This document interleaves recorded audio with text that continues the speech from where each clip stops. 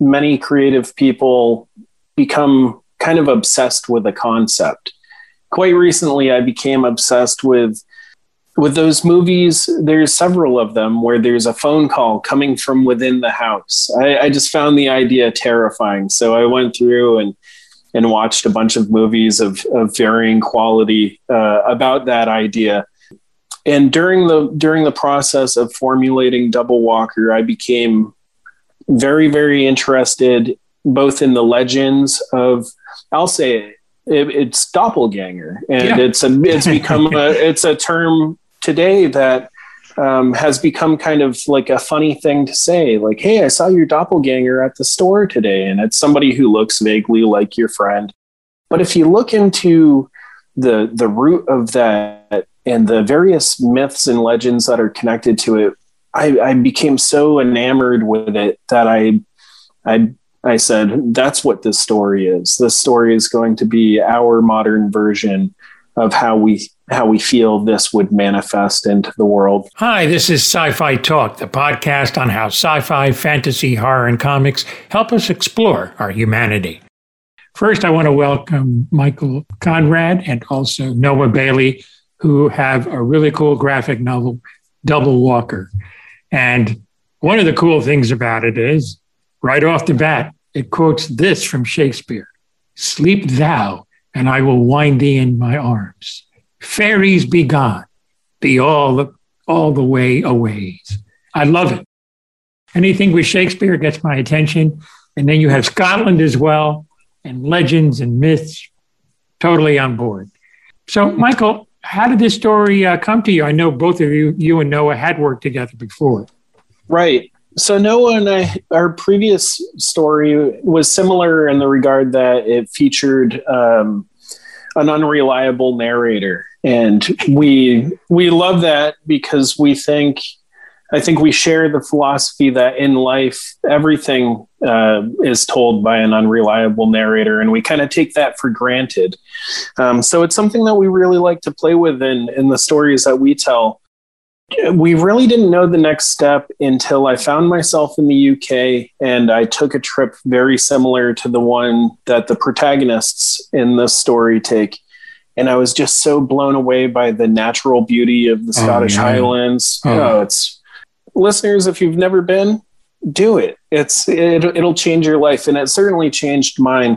Beyond that, much like you, a passion for mythology, for fairy tales, and particularly for some of the more grim and bleak ones that have kind of been polished up over the years and presented in a way that has reframed them as positive beings. And as we all know, all beings are on a spectrum morally, and ours is leaning to the darkest end of it. There is more sci-fi talk, so stay tuned.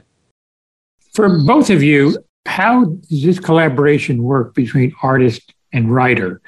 Do you write something and then pass it off to Noah?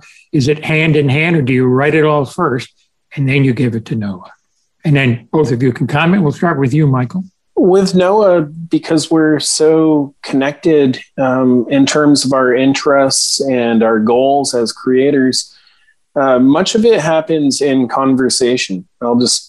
I'll get an idea, I'll throw it at Noah, he'll throw back some ideas. Noah's much more of a participant in the writing element than he's given credit for. But in terms of the actual draft in the script, that's something that I'll do. I'll send it along to Noah, and Noah very rarely comes back with notes saying, hey, could you do this or do that? He's very good about allowing me to express myself in that time, and not even as a consequence of that, more as a reflection of Noah's incredible talent. When he sends me art, I have never needed to be like, hey, could you go rework this element? He's got great sensibilities. So in that way, we're a great partnership. What do you say, Noah? Yeah, it's pretty much exactly like he said. I think there are some times where I'm reading the script and I think, this type of panel I'll throw something in, or I'll add little things here and there as like a like a character quirk or something. And specifically, like one instance in this book, when Coley goes up to the old man of store, and he takes his picture in front of it. I added an extra frame where he's making a silly face and then he's doing a serious face, and I just little things like that are really fun, and I think we both really like to surprise each other. So I love doing that stuff, and I love when he's excited about it, when he sees it. And as far as the color palette, there's almost a dream or maybe a nightmarish quality to it. Was that something that came to you and you both talked about, Noah?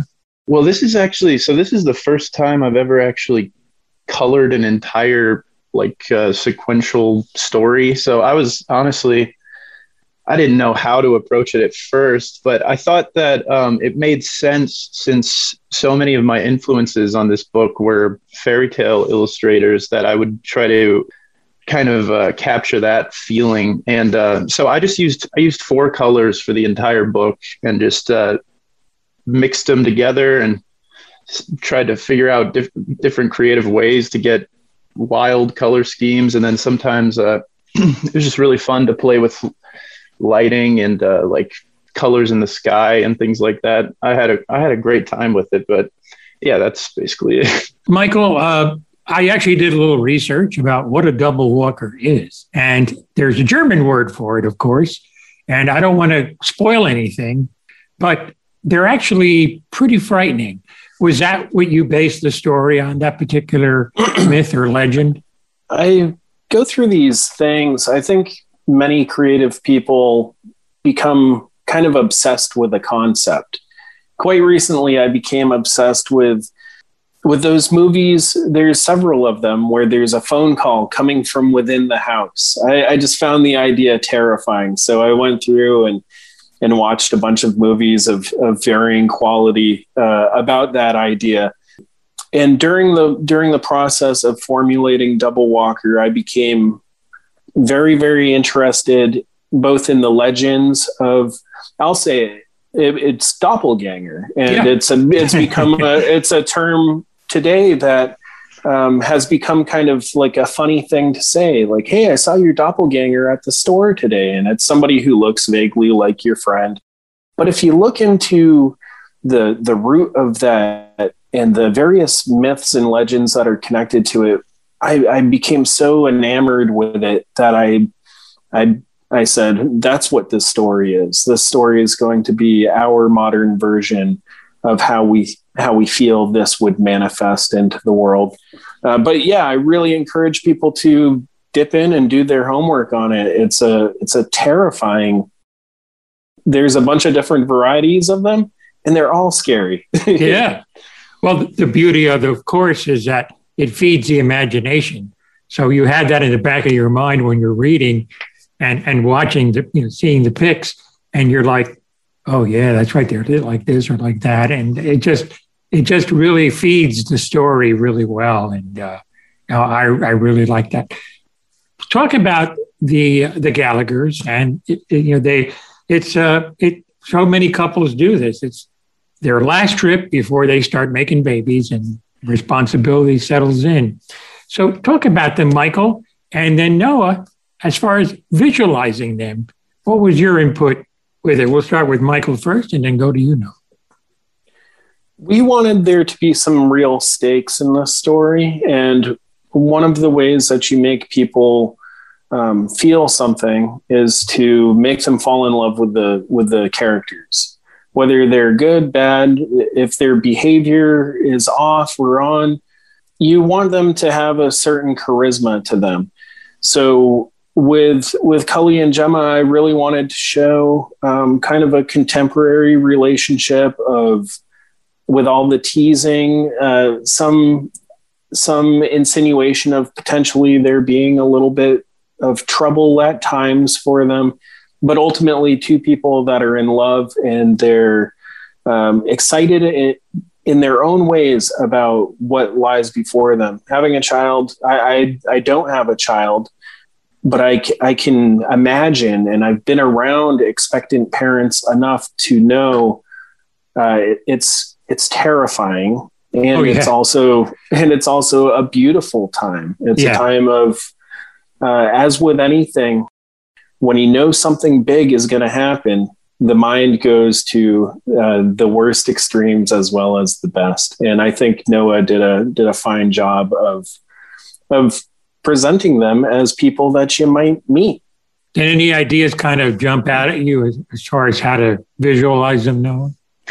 He sent me character descriptions initially before he sent me the script even. And he gave me some actors and actresses to kind of base them off of. And I was just trying to come up with a little bit of their life beforehand. And I kind of envisioned Gemma as being like an like punk rocker and having a very interesting past, and Coley being like more of like a golf kid and kind of spoon fed, and so like a lot of my character, my concept art was like Gemma in like, punk t-shirts going to bed, like oversized shirts, and then like a sundress and combat boots, and Coley wearing a lot of like puffer jackets and things like that. But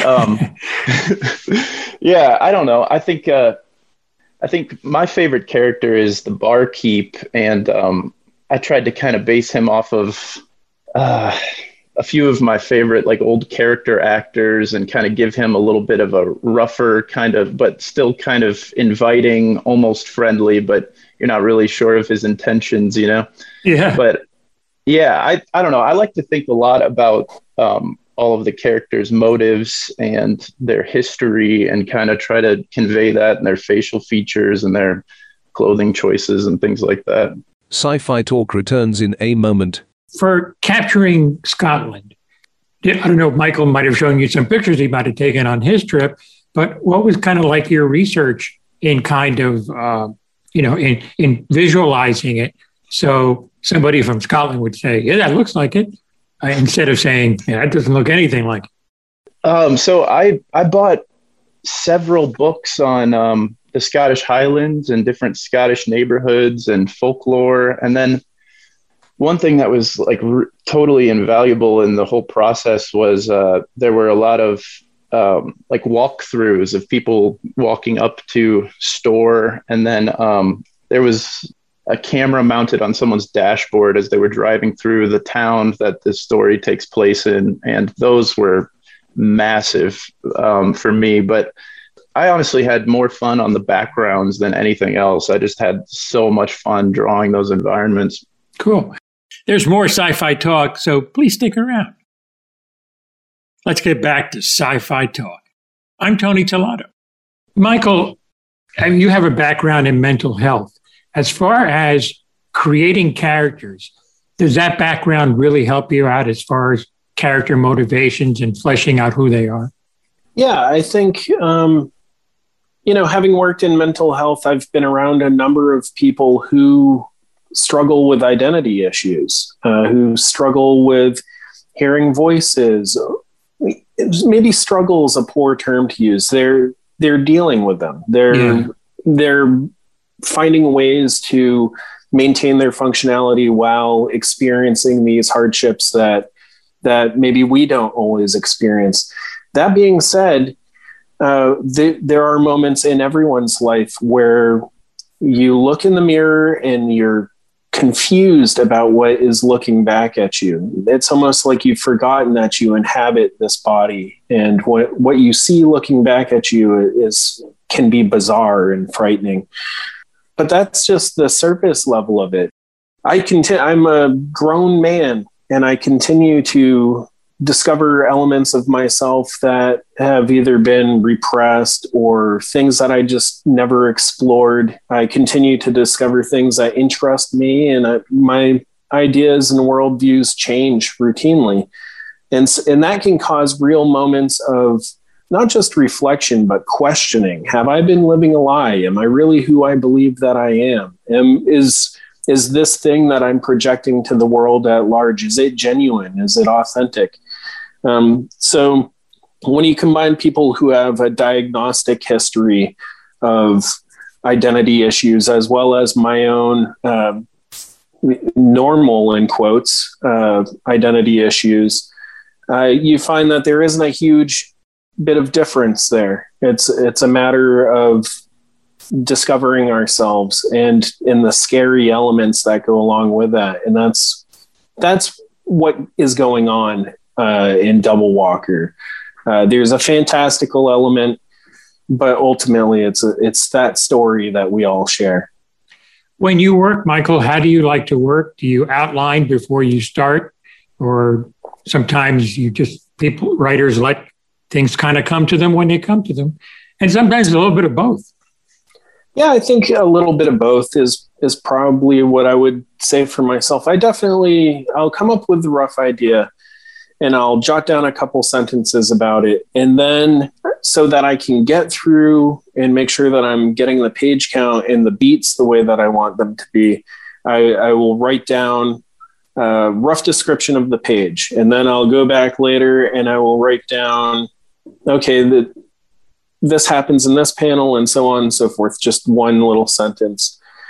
And I do that kind of before I really get into the actual drafting of the script. Once I begin drafting the script, the roadmap is all there and the rest is discovered along the way. Sometimes that takes me way off of the course of the original roadmap. But as with any good journey, sometimes you got to lean into it and say, hey, this is a pit stop worth taking. This is a divergence worth going down. And it's in that I think we discovered a lot of the nuance and some of the more interesting and impactful moments of the book. I remember Thomas Talley, I think, wrote Silence of the Lambs. He was writing, and then he said Hannibal Lecter walked in the room and literally took over the story. Does that happen where a character maybe you weren't thinking of, even for a graphic novel, says, hey, you got to pay attention to me here?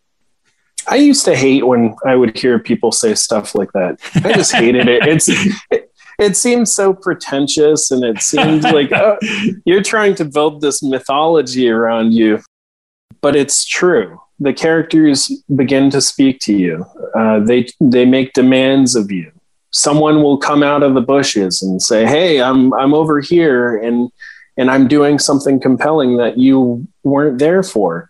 And that's what's exciting about creating things is when you feel yourself slowly being drawn out of the driver's seat and you become a passenger to the story and you try and grab the wheel and yank it over when it starts going into dangerous places. But every now and then, if you're bold enough, you allow the car to drift, go into the woods, and you see what kind of scary things you can find out there. So if my process is at all comparable to the person that wrote Silence of the Lambs, that I feel validated and I feel like I'm doing something okay.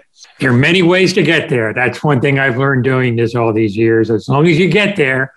And yeah, I remember a TV writer says, this is for a season of television. They go, we know we're going from New York to California, but if there's some cool place to stop, we're going to stop, but we're still going to California. So, I mean, you have a goal but yeah, making a pit stop, if it's interesting, why not?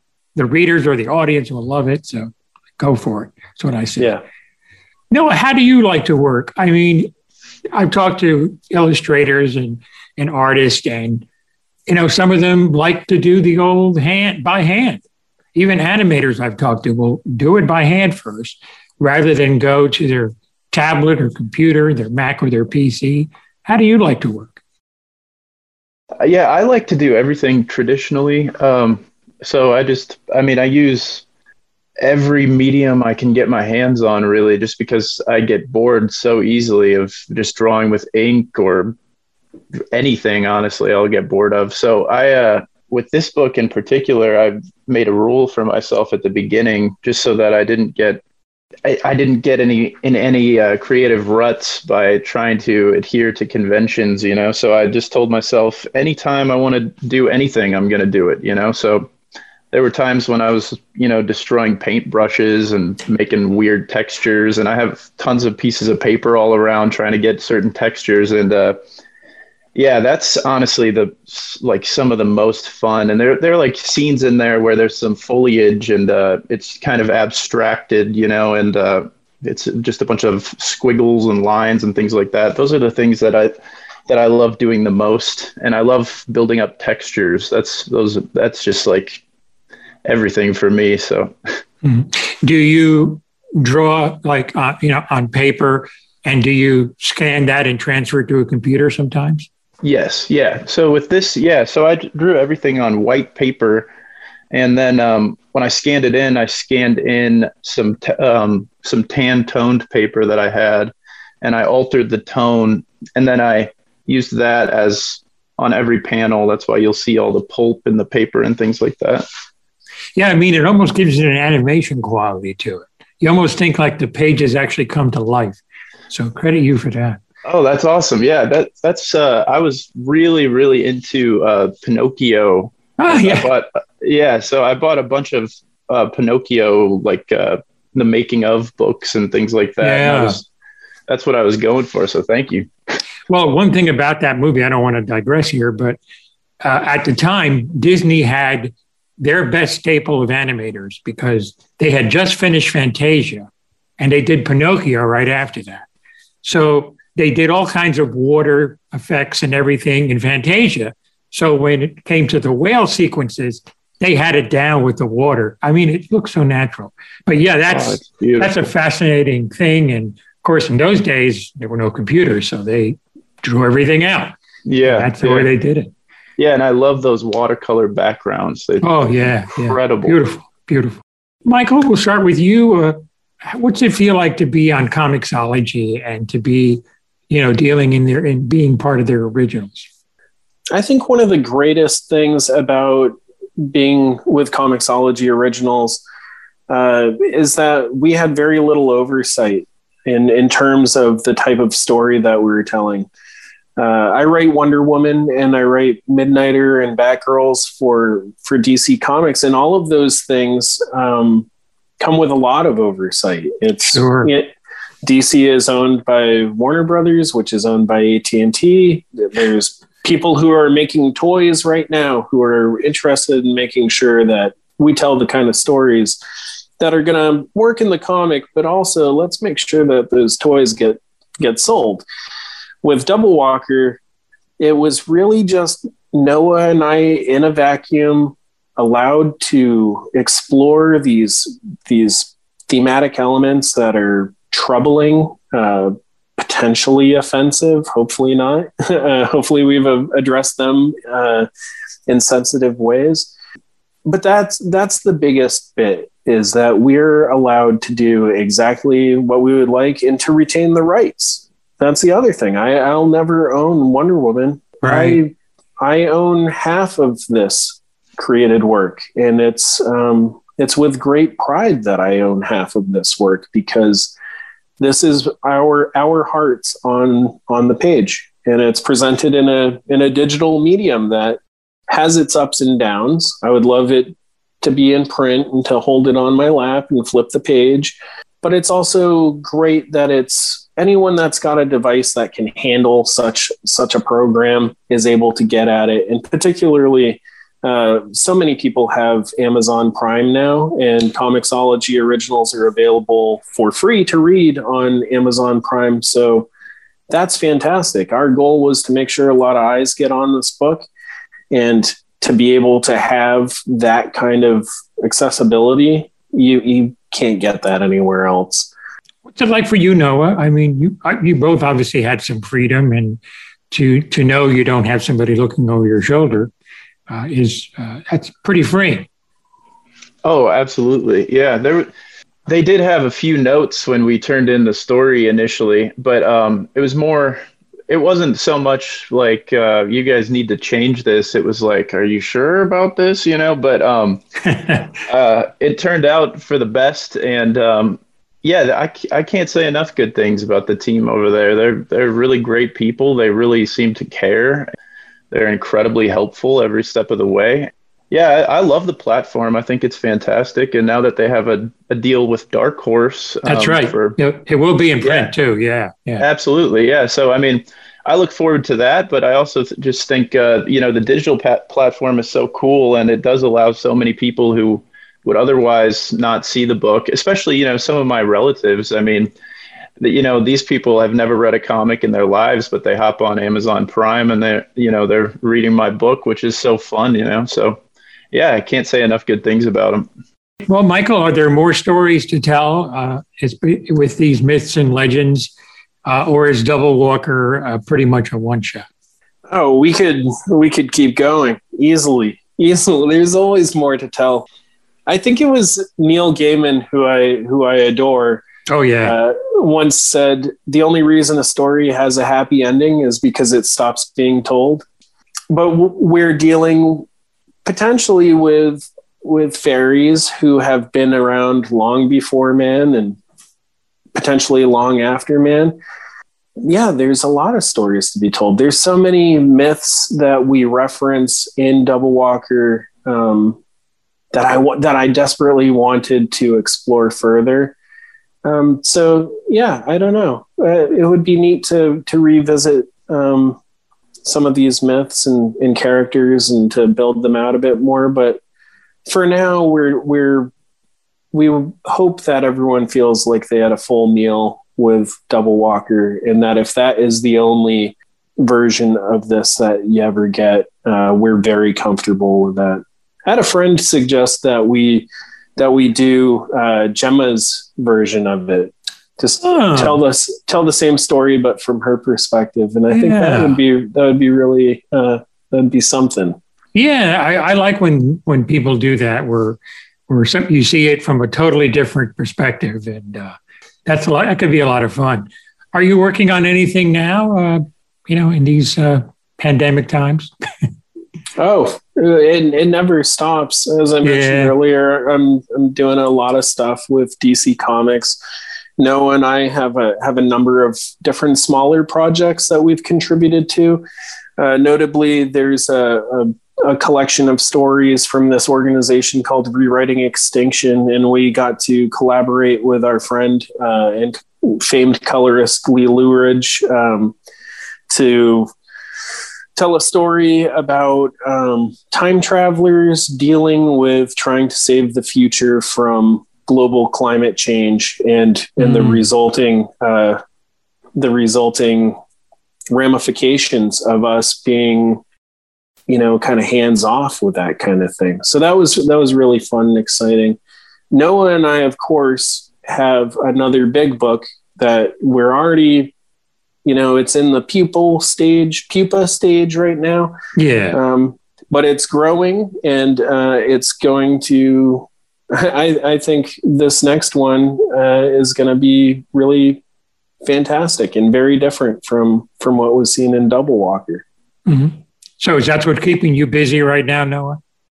Well, right now we're working on an 8-page horror comic for a horror publication, and then I'm doing a handful of small comics for some anthologies, and then some illustration and film poster work until we start the real work on our next book. But yeah, I'm really looking forward to our next book because everything we've talked about is just so incredibly exciting to me, and it's all of the things that I love. And it's going to be it's going to be a lot bigger and a lot more epic and spanning a long period of time. And I'm really excited to get into that.